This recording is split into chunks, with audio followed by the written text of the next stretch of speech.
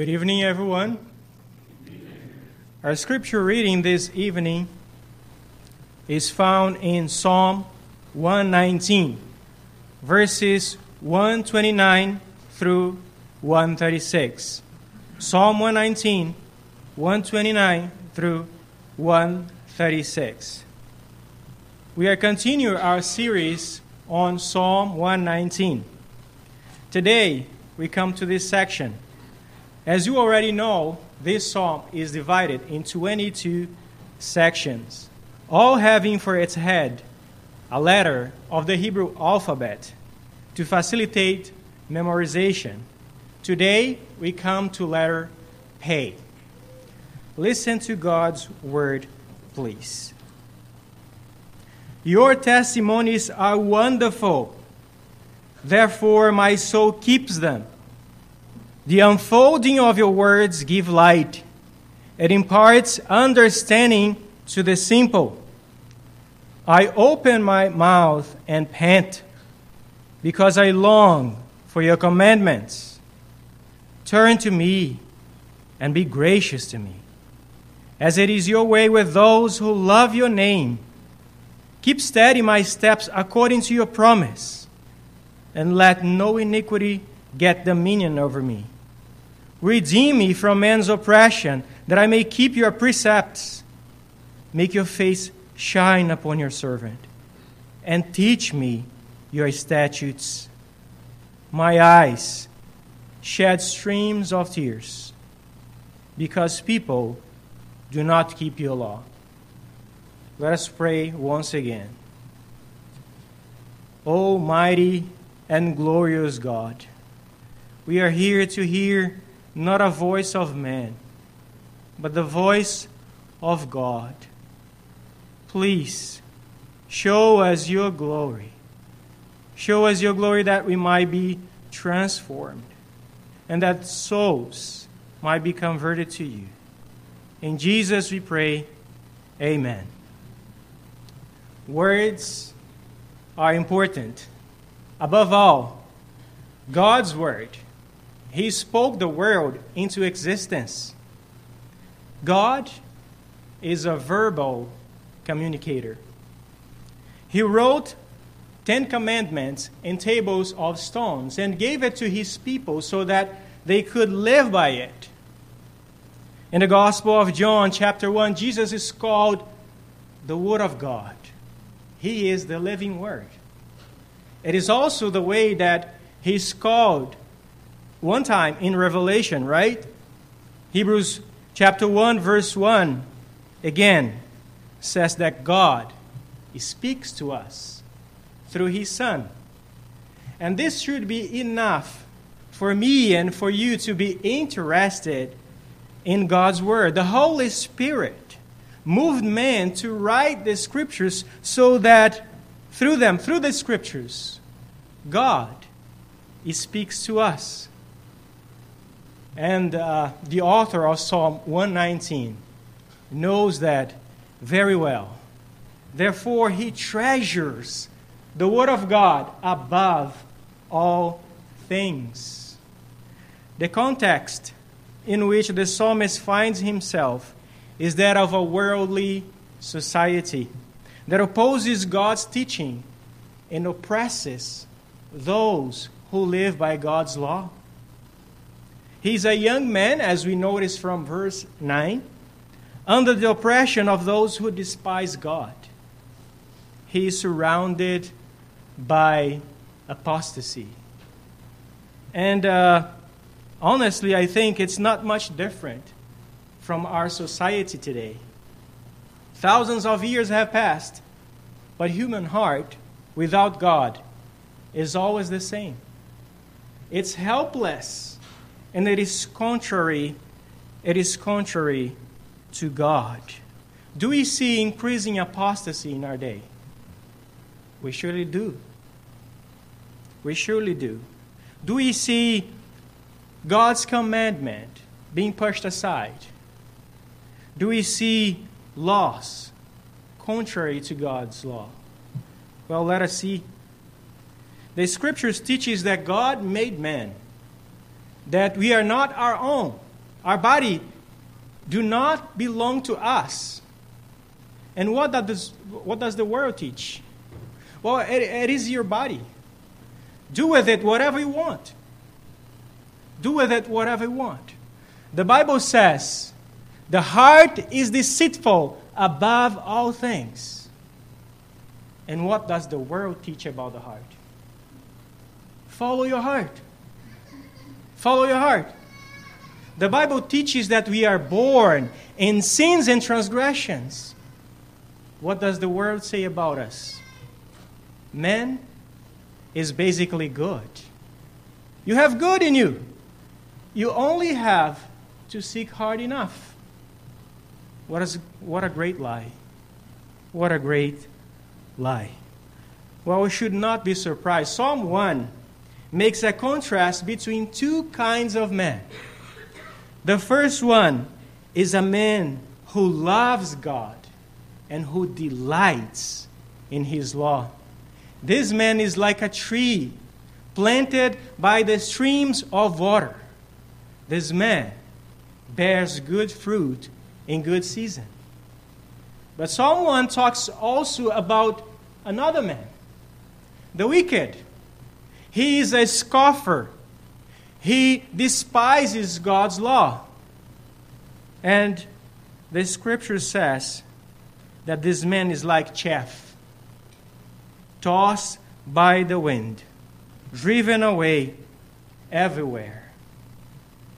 Well, this man will not stand in God's judgment. God says that he will perish. He will perish. And I want you to picture Psalm 1 in your mind and take it as a template as we read our message this evening, because the author of Psalm 119 is this man who delights in the law of God. He delights in it. God's word is central in the life of the psalmist. His appreciation for it is so great that it draws his praises. It compels him to obey it. It determines his joy, his sorrow, and it shapes his petitions. The Bible is the lens by which this man reads the world around him and by which he evaluates everything. By which he evaluates everything. All aspects of the life of the psalmist is determined by his commitment to God's will. And this is what this psalm teaches us. It teaches us that all aspects of the life of the Christian must be determined, must be shaped by his love for his God and for his law. All aspects of the life of the Christian must be determined, must be shaped by his love for his God and for his law. And we are going to divide our message in 4 headings. First, the psalmist's praise. Second, the psalmist's greatest desire. Third, the psalmist's petition. And fourth, the psalmist's greatest sorrow. The psalmist's praise, the psalmist's greatest desire, the psalmist's petition, and the psalmist's greatest sorrow. He starts with praise. Look at verse 129. He says, "Your testimonies are wonderful." And here we have in the word testimonies, just as we have for precepts and statutes, a synonym for the scriptures as a whole. And what is God's word all about? Children, why? Why are we to read the Bible? Why are we to value it more than gold? Well, it is because it reveals to us the triune God. It reveals to us the triune God. It teaches about His character, His justice, and His love for us. It is wonderful. It is wonderful. It is a living word. This black book that you have by you right now is not ordinary literature. It is not dead letter. It is a living word. It is a life-giving word. Read any other literature. I don't care what it is. Shakespeare, perhaps, or some other kind of bestseller. You name it. You read it, it might impress you. You might get good things out of it, but it will not impart life. You will not find in it the way for the eternal life because it lacks divine power. But read the Scriptures, and there you have it, a two-edged sword. It tells you what it is in your heart. It tells you, it uncovers the most hidden sins of your heart. Have you ever had that experience when the Word of God is being preached and it tells you exactly what you have in your heart? Your sins, your struggles, it describes you. It strengthens you. Well, this is why the psalmist cannot help but burst out into admiration of God's Word. It is wonderful. It is wonderful. This is why we should read it. This is why we should listen to it. And this is why we should spend time meditating on it.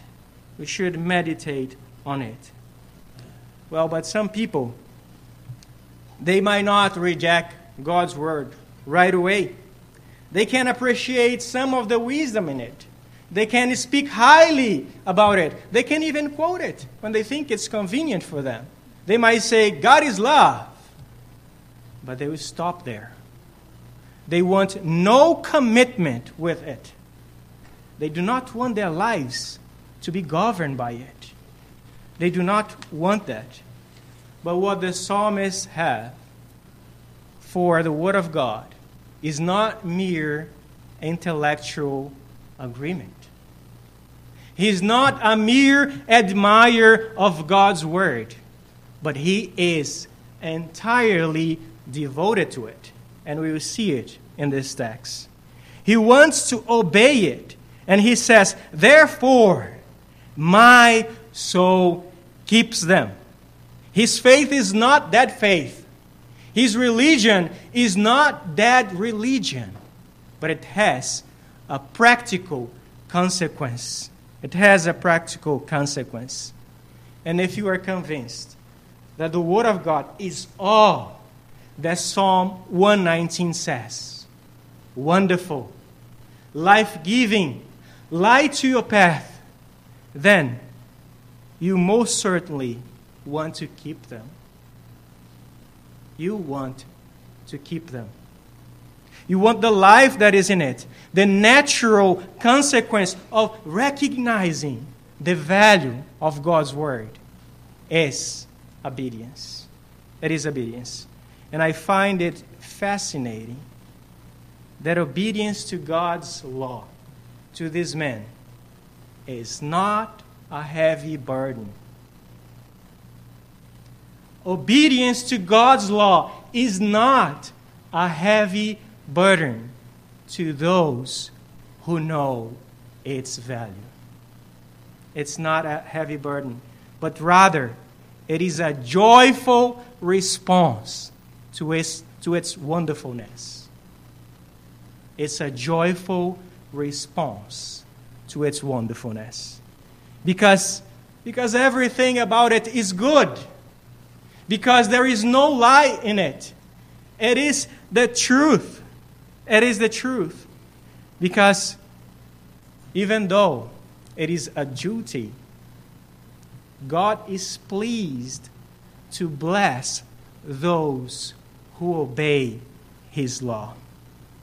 Well, the man who obeys God's law is truly happy. This is how this psalm begins. Blessed are those who walk in it. They are truly happy. Only those who obey what the Bible teaches know enduring happiness. Only those who know it and who obey it. And here is one advantage, one benefit that obeying God's law gives us. Verse 130 says, the unfolding of your word gives light. And the idea here is that the word of God is written in a scroll, as it used to be in the past, when we did not have books. It was written in a scroll, and it was rolled up and kept somewhere. Well, when it was closed, there was nothing, no profit from it, right? And it is the same now. The Bible, seated somewhere in your house, it brings no edification to your soul. You know, back in Brazil, they have this bad habit. They have the Bible open, perhaps in the living room, usually in Psalm 23, right? And they believe that somehow, just the action of having the Bible open, sitting in your living room, it's going to impart some mystical blessedness. But that's not the way we are edified, is that? They are not feeding in it or on it. It's not coming to their mind, not coming to their hearts. It's not part of their lives. And it's the same for us. It's the same for us.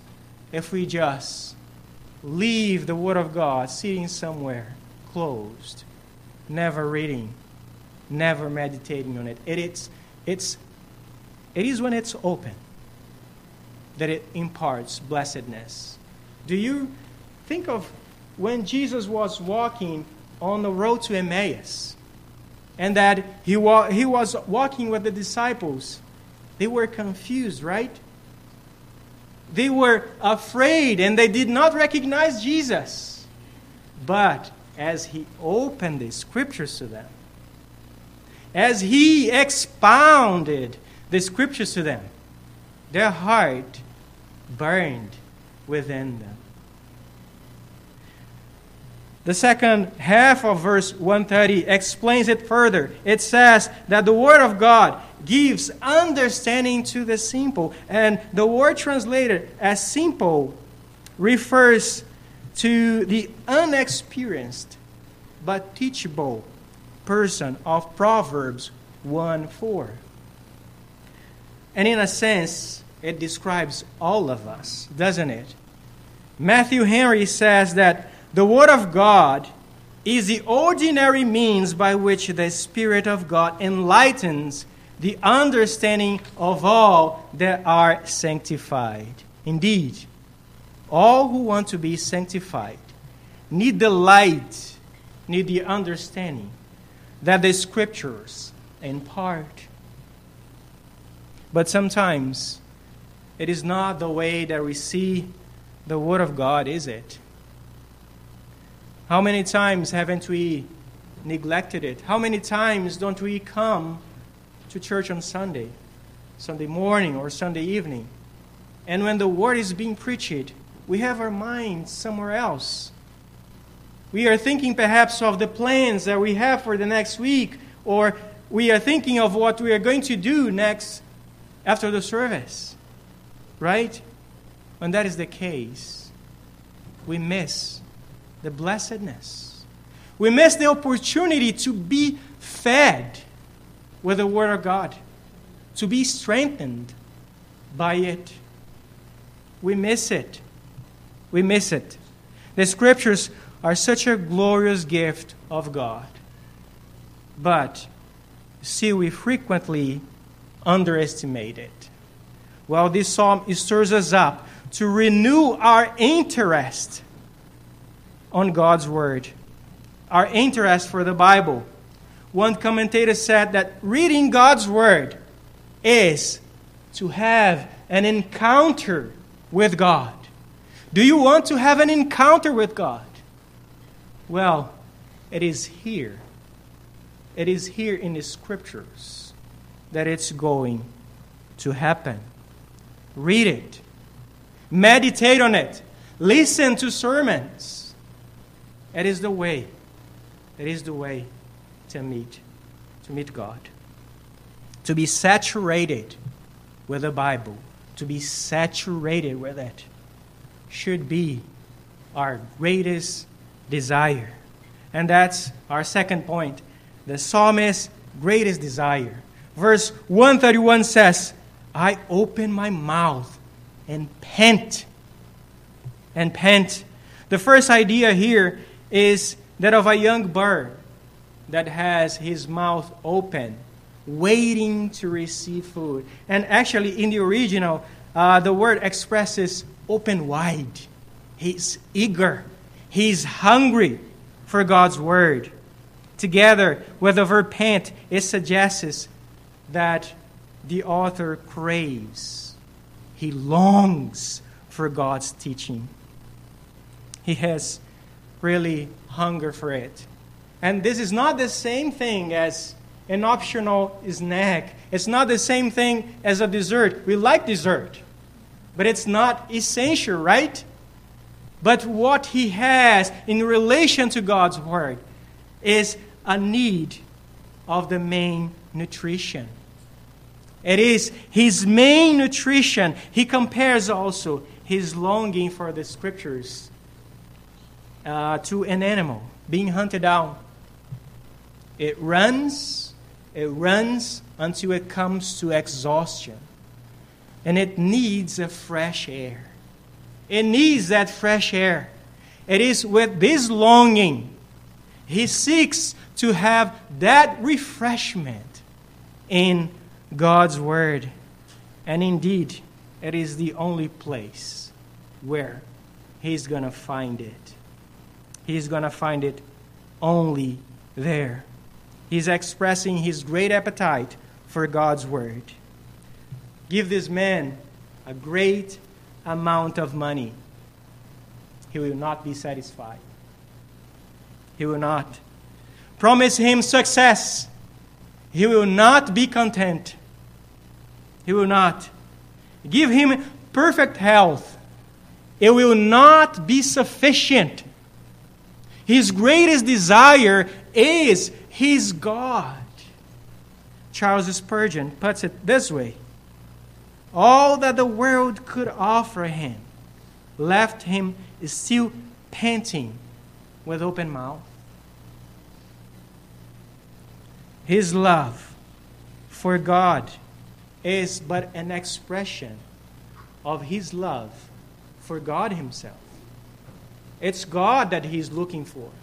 See verse 132b, when he equals himself with those who love God's name. Verse 131 is really an expression of the longing of the soul of the psalmist for his God. Just as one song says, give me Christ, or else I die. Oh, brothers and sisters, what is your greatest desire? What sets your soul at rest? Why do you get up every morning? What do you seek? What is the greatest longing of your life? Is the triune God your greatest desire?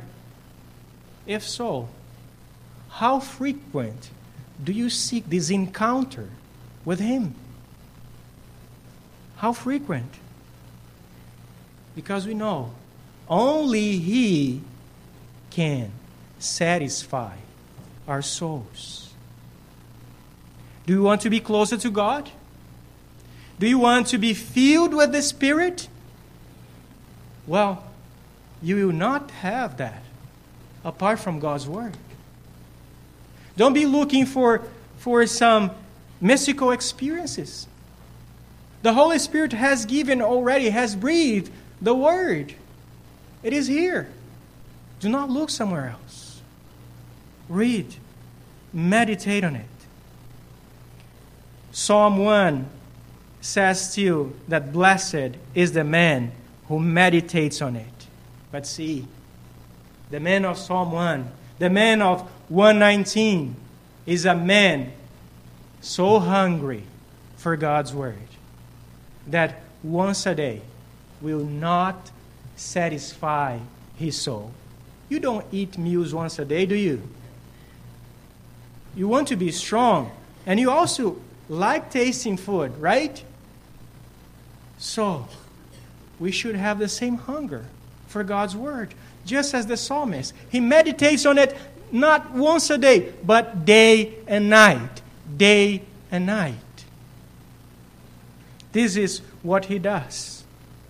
It is also the way that Peter pictures for us what should be our longing for God's Word. Peter, in chapter 1 of his first letter, kind of gives a similar picture. He teaches that Christians, as Christians, we should long for the spiritual milk as newborn infant.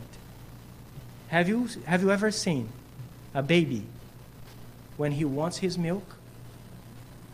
He will stop for nothing until he has it. Brothers and sisters, this is the way that we should seek the Word of God. This is how much we should treasure it. This is how much we should treasure it.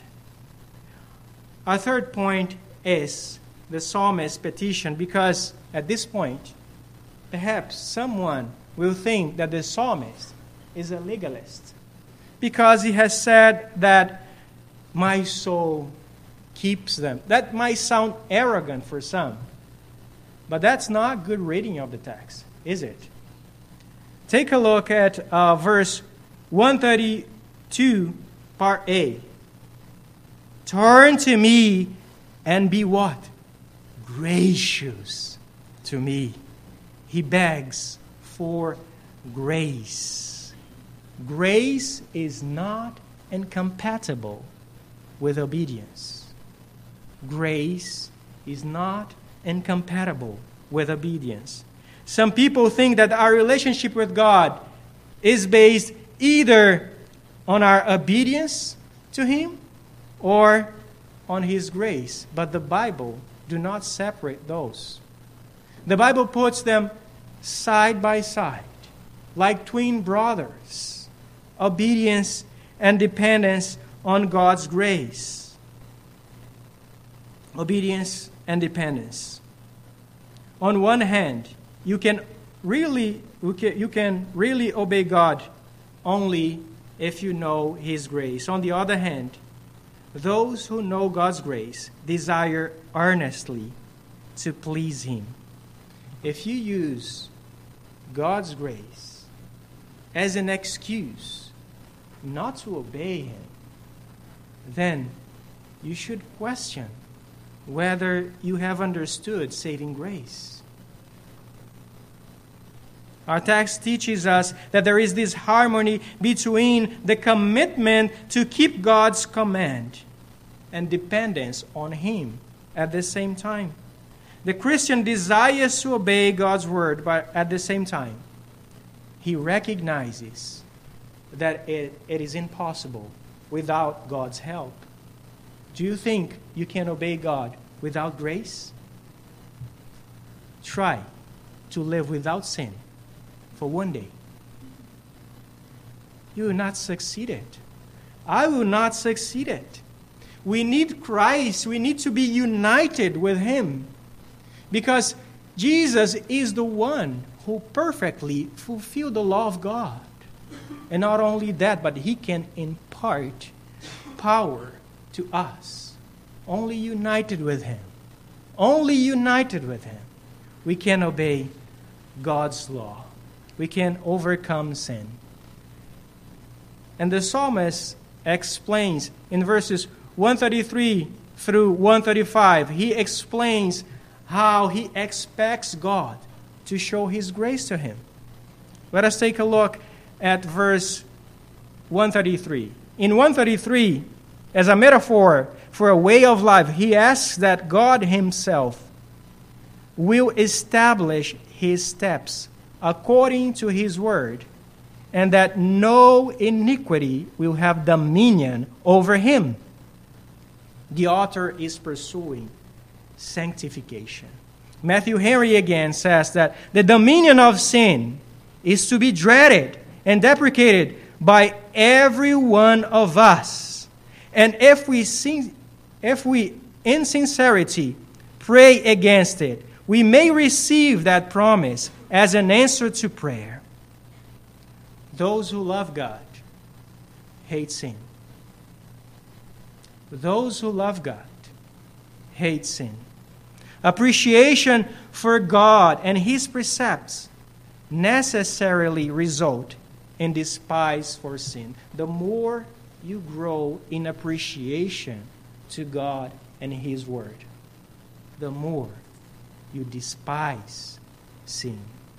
The more you despise it. And we know that the only way to overcome sin is by God's grace. And just as the psalmist prays, this should be one content of our petition, right? This daily dose of grace.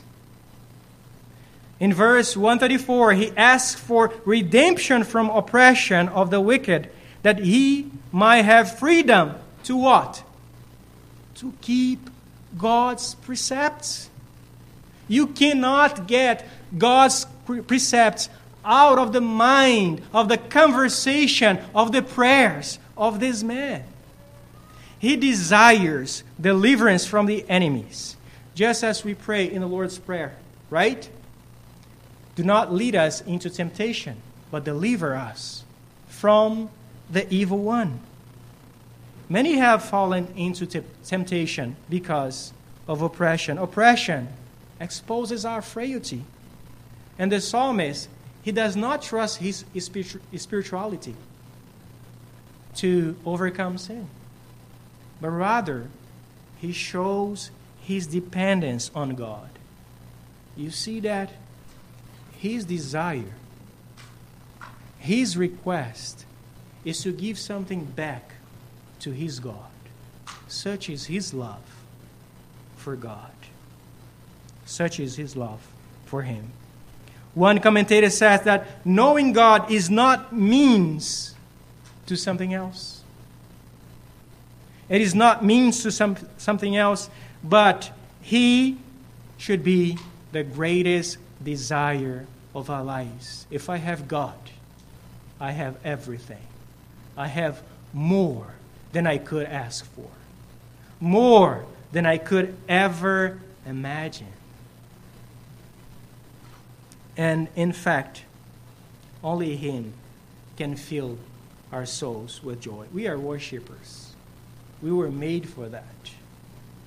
We will not function in any other way. We will not. So if you are seeking fulfillment in anything else, well, frustration is inevitable. It is inevitable. And in verse 135, the author asks that God make his face shine upon him. Well, the Lord's face shining upon a person is a confirmation of his favor and of his grace. Nothing can bring more joy and more peace to the Christian than know that God looks at him in favor, especially in times of turmoil, especially in those hard times. It is our comfort to know that God's face, his favor, is toward us. You know, I find it a very good way to evaluate what I want the most when I look at the content of my prayers. And more times than I would like to admit, my prayers tend to be somewhat selfish.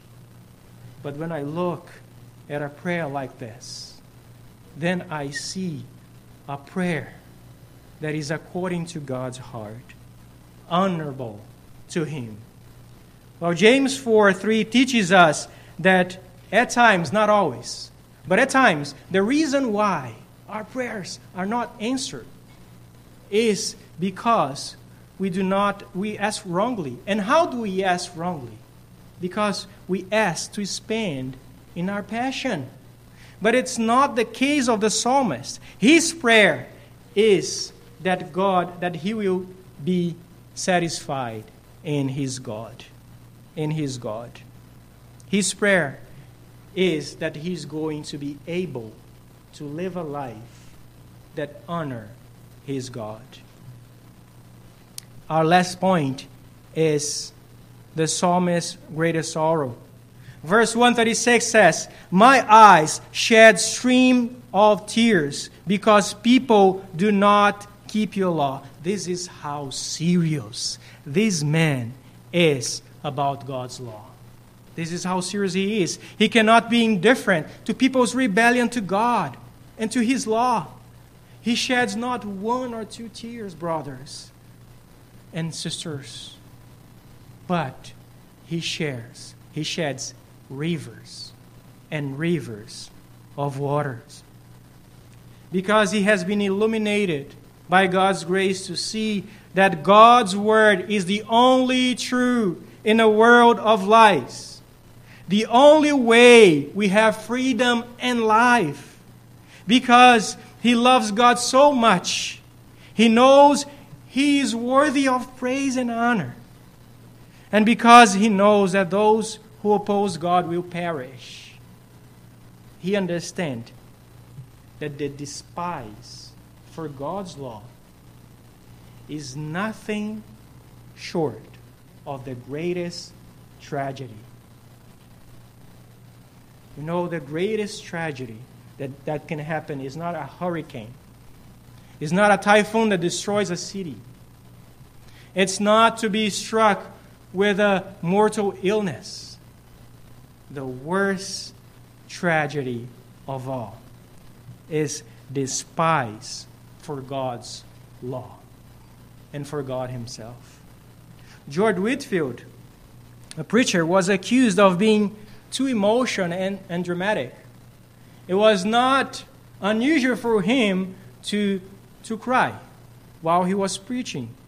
One observer said of him, "I could hardly bear such unreserved use of tears." George Whitefield explained himself, answering, "You blame me for weeping? But how can I help it when you will not weep for yourselves, though your immortal souls are on the verge of destruction?" Oh, my friend, despise for God's word if you ignore it. The law of God, God Himself, is not going to be less wonderful. It is you who are going to remain foolish. It is you who is going to be due to damnation. You are causing God's face not to shine upon you, but to be against you. To be against you. And ultimately, it will cause you to be due to eternal punishment. There is no life apart from God. No life apart from His Word. No life apart from Jesus, the living Word. So, ask God that He will open your eyes, that you behold the wonderful things out of His law. And Christians, if examining our petitions to God is a good way to find out what is our greatest desire, a complement to that examination is to ask, what is your deepest sorrow? What is your deepest sorrow? And I hope and pray that on the top of that list, your greatest grief is when you see that God is being dishonored. When you see or you hear the name of God being taken in vain, when you see ignorance, when you see a soul going to hell, and pray to God that that grief will move you first to honor God by obeying His wonderful word first. And also that you seek that those who despise God's law will see the wonderful things of it manifest to them, that they may be saved. Let us pray. O merciful, triune, and wonderful God, O Lord, we thank you for your amazing work. We thank you for your word, for Jesus, the living word. Lord, wake us up. Give us ears to hear and heart to understand your word. Please, Lord, help us not to be dull. Help us to meditate on the very words that we have been fed on, that we have heard this morning and this evening. May it resonate in our hearts and minds and become practice in our guide, that Jesus will be glorified. In His name we pray. Amen. We're going to sing now hymn number 557. 557. Blessed are the undefiled.